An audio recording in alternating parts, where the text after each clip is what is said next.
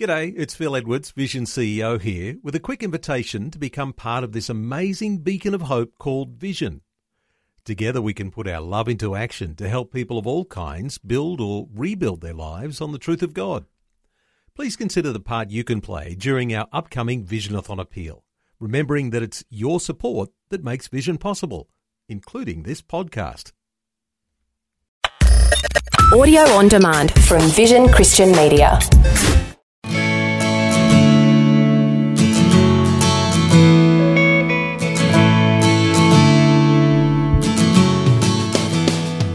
Those kids who have been failing at school for 3 or 4 years, they try their very best, but they keep on failing. It's not surprising that they develop some kind of learning anxiety because they just can't succeed. Deb Hopper has been an occupational therapist for 20 years and is the founder of Life Skills for Kids based on the mid-north coast of New South Wales. She helps children overcome sensory and emotional issues and empowers their families to deal with the stresses of their day-to-day lives. Join us today as we explore the different kinds of anxiety and some practical skills we can learn to manage each of them. I'm Brett Ryan, and you're listening to Focus on the Family, Australia. Well, welcome to the program, Deb. Thanks for having me, Brett. Well, tell us a little bit about yourself. Yeah, so I'm a mum and wife. I have a tween and a teenager. And so I've seen anxiety come and go throughout their childhood. And I think it's important to understand that anxiety is normal for children and it's a way of building resilience. Mm-hmm. So as a child, I experienced moderate to severe anxiety, and that wasn't picked up, diagnosed and treated. And that is something I'm really finding in talking to adults, especially parents of kids who are anxious, that they didn't identify until their 30s or 40s that they were anxious. Really? Yeah. So it's really, from my own personal experience as a child and now my kids and talking to other parents, I'm really passionate about helping people to understand, what is anxiety, how we can pick it up and how we can help those kids who are 4, 5, 6, 16 so that they can be treated earlier. When you said that your anxiety was undiagnosed, what type of symptoms were you exhibiting? So when I was in year 3 or 4, I used to fake being sick. I used to get the hot water bottle and fake the temperature by putting the thermometer on the hot water bottle. Yeah, I used to, pull my hair or twirl my hair quite a lot. And when I was a teenager, I was just tired all the time. And my dad was a bit worried that I was physically sick, perhaps. Yep. But looking back, it was anxiety. Really? And then so what enabled you to get through that? Is it because you're now passionate and helping others? Has that helped you process your own anxiety? Absolutely. To be honest, I've been to a Christian counsellor, which was really helpful in helping to process that. Well, we all need help from time to time, and it's actually a sign of strength rather than a weakness to go and get help. We can all do with some help, and that's what we're going to be talking about today, helping parents help their children navigate this anxiety, but also helping themselves. So give us an idea of the extent of anxiety here in Australia at the moment. Yeah, I have noticed in my 22 years of being an OT that the referrals have changed. I used to get referrals for handwriting, kids who were clumsy and uncoordinated, but in the last 18 years, the referrals, and it's not because I've gone out asking for referrals or advertising my change of practice, but I have been getting kids who are anxious, kids who have been referred from the adolescent and child mental health units. It's not right that we're seeing referrals for 10 and 12-year-olds who need that treatment. And that has been a big change, and that's not just me, that's, feedback from other professionals as well. So this is a growing trend. And so do you have any statistics to back this up? Because we know it anecdotally, what is actually happening in our culture today? Yeah. So Beyond Blue has lots of great stats that you can look up, but I gathered a couple of them. Half of all the mental health conditions we experience at some point in our lives have started by age 14. And that's quite confronting too. 13.9% of children aged between 4 and 17 met the criteria for a diagnosis of a mental disorder in the last 12 months.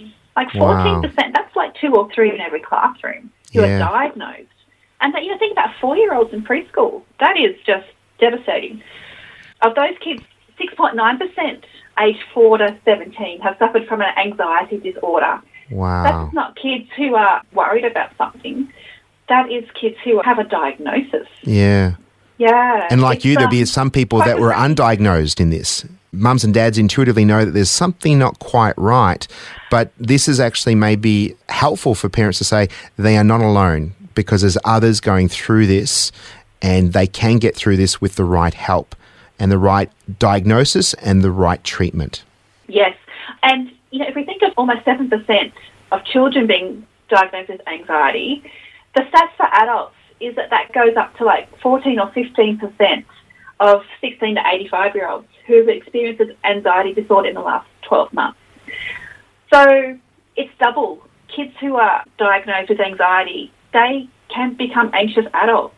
So it's really, really an issue. Yeah. And that's not talking about depression or having thoughts of self-harm.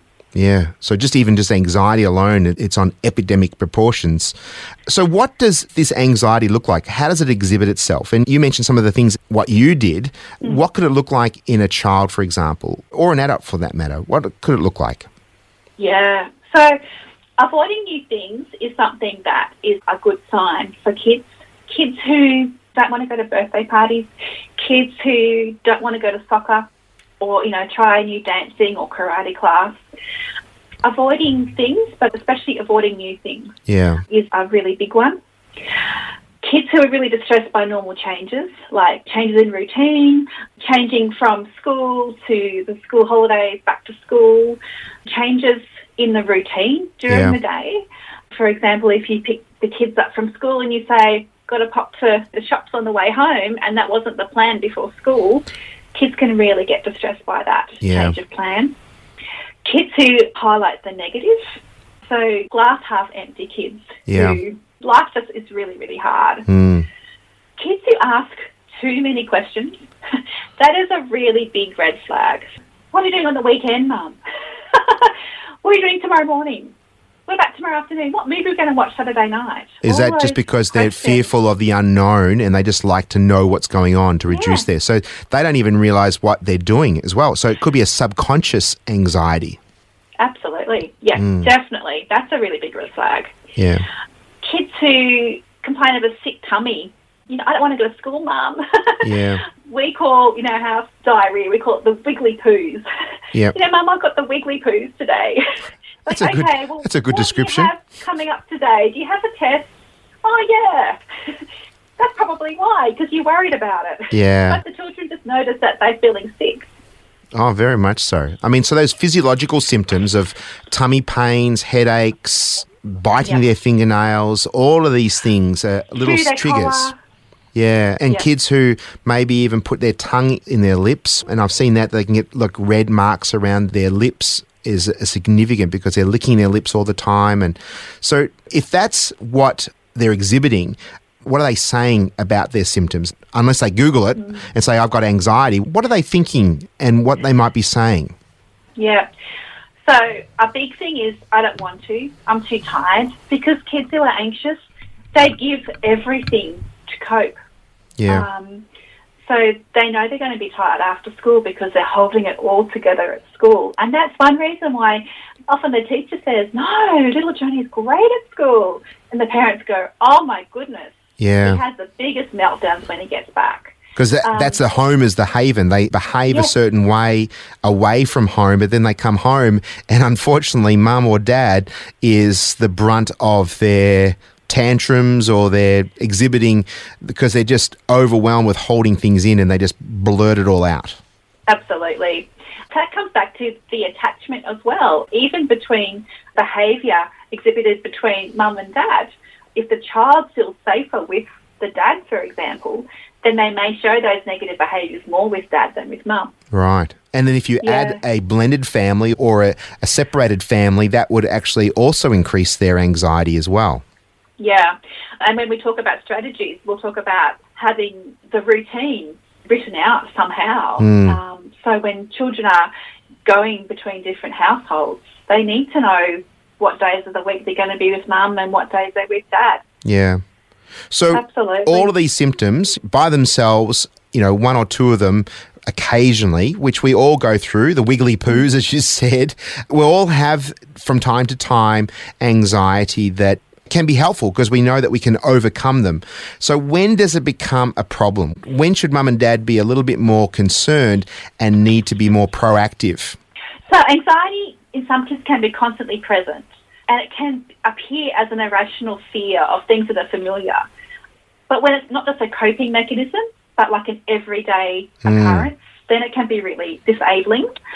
So the problem really arises when the stress that the child's experiencing begins to interfere with their daily functioning, not being able to do the things that they want or need to do. Yeah. So for kids who are very anxious, I've gone to clients' homes who are anxious, and the goal is to get them to school. Yep. So the goal is to, give them those strategies, whether that's breathing, whether that's writing a social story about feeling safe in going to school, trying to work out why they feel unsafe at school.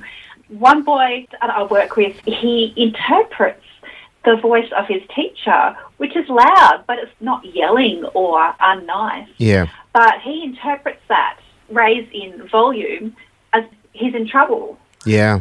So it's really talking to the child and really trying to figure out, what is it? Is it the bell he perceives as being too loud, and he just has that fight or flight response whenever he hears the bell?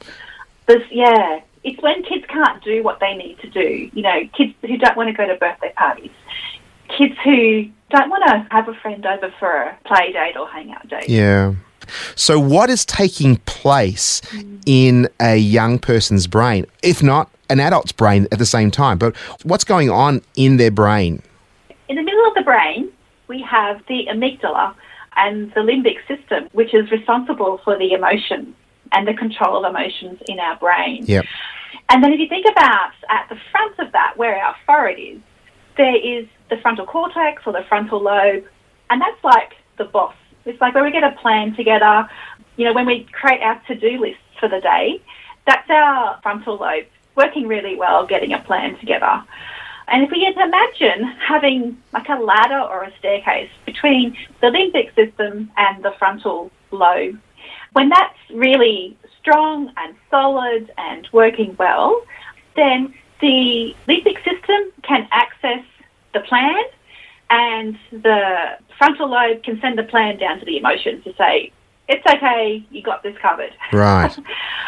But when our emotions get a bit overactive, when we get anxious, when we get worried about things or stressed, the staircase between those two parts of the brain gets a bit shaky or might even disconnect. And that's when kids might go into what we might call like a meltdown. Yeah. It's when we feel overwhelmed at work and we don't know what to do next. So what we need to do is, in our own lives as adults, is to make sure that we can keep our frontal lobe and our plan front of mind and keep our emotions calm and organised. Yeah. So that's when, looking at strategies for de-stressing, like, deep breathing or moving or going to the gym, they're really important because they help to calm the limbic system and they shore up that staircase between the emotional centre and getting the plan together. And that's the beauty of how God created us and how everything is intertwined. And if we look after our bodies and we do that well, it can actually have a ripple effect on our health, on our mental health, our emotional health, our relational health, our psychological health. So we have to look after this body of ours. It's a temple. But for a child, there's a disruption in their brain chemistry or there's something going on. How can we support children with anxiety? So we really need to support children through having routines, through knowing what's coming up. And we need to, guide them into doing activities that perhaps are more active than they are at present. We need to help them to understand that, when they go for a walk or when they do some kids' Pilates or stretching before bed, that's going to help to calm their emotions and calm their mind. That's good. Or, doing some breathing. It's teaching them that we can have some control over changing how we feel about things. Our guest today is Deb Hopper, an occupational therapist and author of the book Teaching Kids to Manage Anxiety.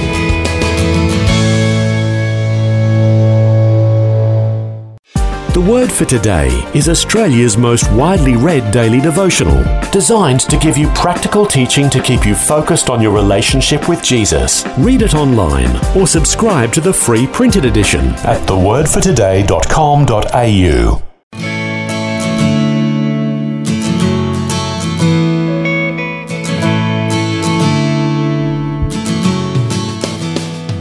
Deb Hopper has been an occupational therapist for 20 years and is the founder of Life Skills for Kids based on the mid-north coast of New South Wales. She helps children overcome sensory and emotional issues and empowers their families to deal with the stresses of their day-to-day lives. Deb, you said we have to breathe. Aren't we doing that already? Isn't that statement blatantly obvious? What do you mean by breathing? Is that controlling our breaths and being more intentional and being more aware of our breathing? Yeah, when we breathe, we are normally only breathing half of what we need to. So we need to stimulate the diaphragm. And one way you can do that, if you put your hands around the rib cage, and you can do this lying down or sitting up. But if you just do 3 breaths and just breathe in and out, when you breathe, you are often breathing in through your shoulders. Mm-hmm. And if you then put your hands back on your ribs and do 3 breaths, but push the rib cage down towards the pelvis, do that for 3 times, and then breathe again, you will notice that you have engaged the diaphragm and you're doing more what they call umbrella or belly breathing. Yeah. And that deeper breath sends that message up to the limbic system that the world is much better and much safer. Yeah. That intentionality is so good. And there'd be some people saying, well, that's a bit of mumbo-jumbo, isn't it? Isn't that just, modern science and what have you? But for those who have got a faith, it doesn't mean that they're not going to be immune to go through anxiety. It's not going to be immune from mental health issues. If we apply how God wants to allow us the privilege of looking after this body, those intentionalities are actually saying, hey, God, I thank you so much for this body. I thank you for what you've given to me, and I'm going to look after it. And if I can be more intentional, and maybe breathing is something that I can control. And for a child, this is such a valuable thing, just to say, hey, I can see you're going to get out of hand. I can see your anxiety leveling up. Hey, why don't we do your breathing exercises? It actually grounds them. Is that correct? Absolutely. And I guess, when we are looking at supporting people's anxiety, kids and adults, if we can look after our body side as well as our thinking side.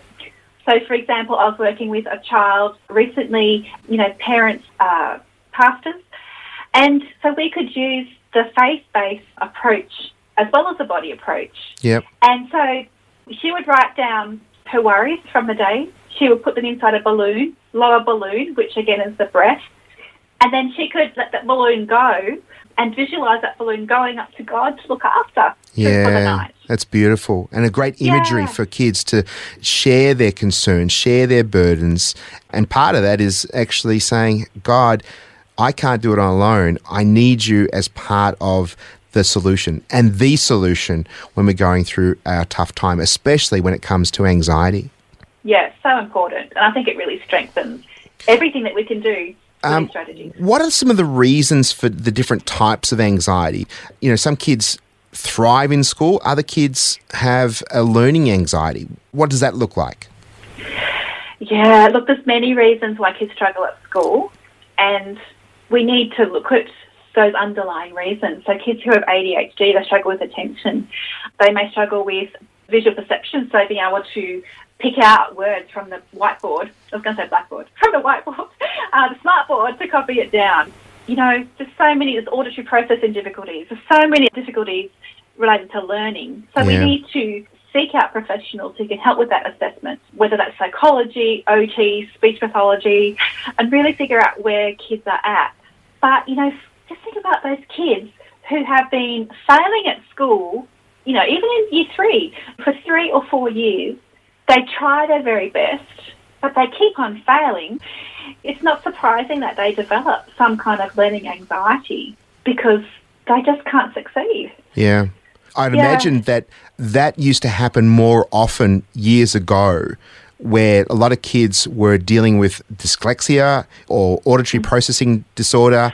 ADHD, attention deficit hyperactivity disorder, or either ASD, which is on the autism spectrum disorder. There's a lot of variety of things that are going on, and they may have been undiagnosed or underdiagnosed years ago, but fortunately through advancement we're much more aware of some of the issues, and we can help give them some keys to dealing with their anxiety and equipping them. And with God's help and wisdom as we navigate that, and mums and dads, if you're listening to this and your child is going through anxiety, we need professionals to come along.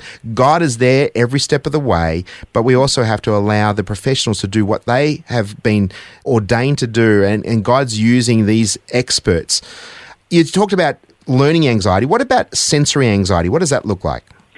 Yeah, so that's when the sensory overload is beyond the child's ability to cope with it. So, for example, the story I tell of a child who was 3 at the shopping centre just before Christmas. They heard Santa come along with his bell. So he really noticed that. He found that distressing. He put his hands over his ears, and we see that a lot with kids these days. So he found that uncomfortable, whereas his parents didn't even notice, because of the difference in the sensory makeup, I guess. Yeah. So then a few days later, he was at kinder gym, and the teacher said to him, "Santa's coming." He remembered that sensory overload. anxiety. It was almost traumatic for him. He sat there on the big gym mat for 7 minutes after they had said Santa's coming, anticipating that noise that he found way too hard at the shopping centre.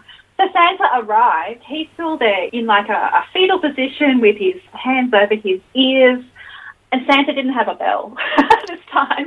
But he had remembered that stress, that freeze response. Yeah. Because it was all too hard for him. So that can happen with any of the senses. That can happen with, kids who hate the feel of the sand at the beach, for example. You just mentioned going to the beach and they have a meltdown. Yeah. So we need to really help kids to understand this and be kind and compassionate to them. We need to help them reframe it. We need to help give them strategies. It's like, we're going to go to the beach. It's okay, I'll take the biggest towel. You can sit right in the middle. That's good. So that they can be on the beach. That's good. I mean, you mentioned the word just being kind. I think this is such a great and valuable lesson for all people when they see a child in a shopping centre or at a school or in the beach or on holidays, holding their hands over their ears or losing the plot. And a lot of people would just tend to say, if that was my kid, I'd snap it out of them. But we have to be more sensitive and more understanding that we don't know what's going on in that kid's world, and their anxiety levels is increased. And that includes social anxiety, like they don't want to be with others and they want to be with mum or dad and cling to them. And so that's another anxiety, isn't it? Absolutely. And part of that social anxiety is they may not be sure about what to do. If you really break down the tasks or the steps of how to talk to a friend, so pretend we're in the same room, Brett, and there's like 3 other people sitting in the same office. If I was to come over and talk to you, I need to choose who to talk to. Yeah. I need to walk over, coordinate my body. I have to orientate my body. I have to face you, not be too close, not be too far away. I need to smile and nod at the right time. Yeah. Look at you, have eye contact, say hello, have that self-regulation to wait for an answer, to listen and the back and forth. And even coming up with what to say can be really, really stressful. So it's really, really complex. And that's not even until we try and figure out what their emotions are. Yeah. Like, are they happy with what they're saying? Are they bored? Do they want to leave the conversation? Some kids they can't pick these up, especially kids on the autism spectrum disorder. Yeah. So that's a great lesson. Even they may not have a disorder or a diagnosis, but they might be anxious because of social anxiety. Mums and dads need to equip our kids and give them a narrative to know how to have a conversation and what's the body language they should do. They're just little things. And if you can do some role playing with them, they will become more comfortable and more confident, and their anxiety will reduce. Absolutely. I had an example of doing this with a girl who was in year 5 at the time, I think. And we had to talk through with her, I think we did it for like 5 sessions perhaps every week, the plan for her speech. So we brainstormed it, we mapped that out, we wrote the speech. But then we figured out the social part of it. So in her cue cards, we would have like an asterisk for look up and smile. Just simple. Yeah, that's great. But then she would felt more confident at the end of it. That's awesome. That's awesome. And that's just kids on the spectrum. You know, I've done it with my kids as well. Yeah. Because it's a skill that we all have to learn. Very much so. Well, unfortunately, we run out of time. Could you join us with another time? Because I really like to talk about some of the anchors for a second interview. Would that be okay with you? Absolutely. My pleasure. Right. Well, thank you so much for joining us, and we hope you tune in again with us as we unpack this such an important topic on anxiety. Thanks for joining us today. Thank you so much. That was Deb Hopper, an occupational therapist with an organisation called Life Skills for Kids. We'd encourage you to go to that website. She's an author. Her book is called Teaching Kids to Manage Anxiety. And if we at Focus on the Family can be of any service to you, we've got a host of different resources on our website, which is families.org.au. I'm Brett Ryan, and we look forward to you tuning in again for another edition of Focus on the Family, Australia.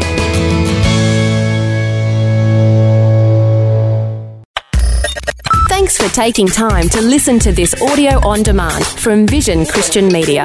To find out more about us, go to vision.org.au.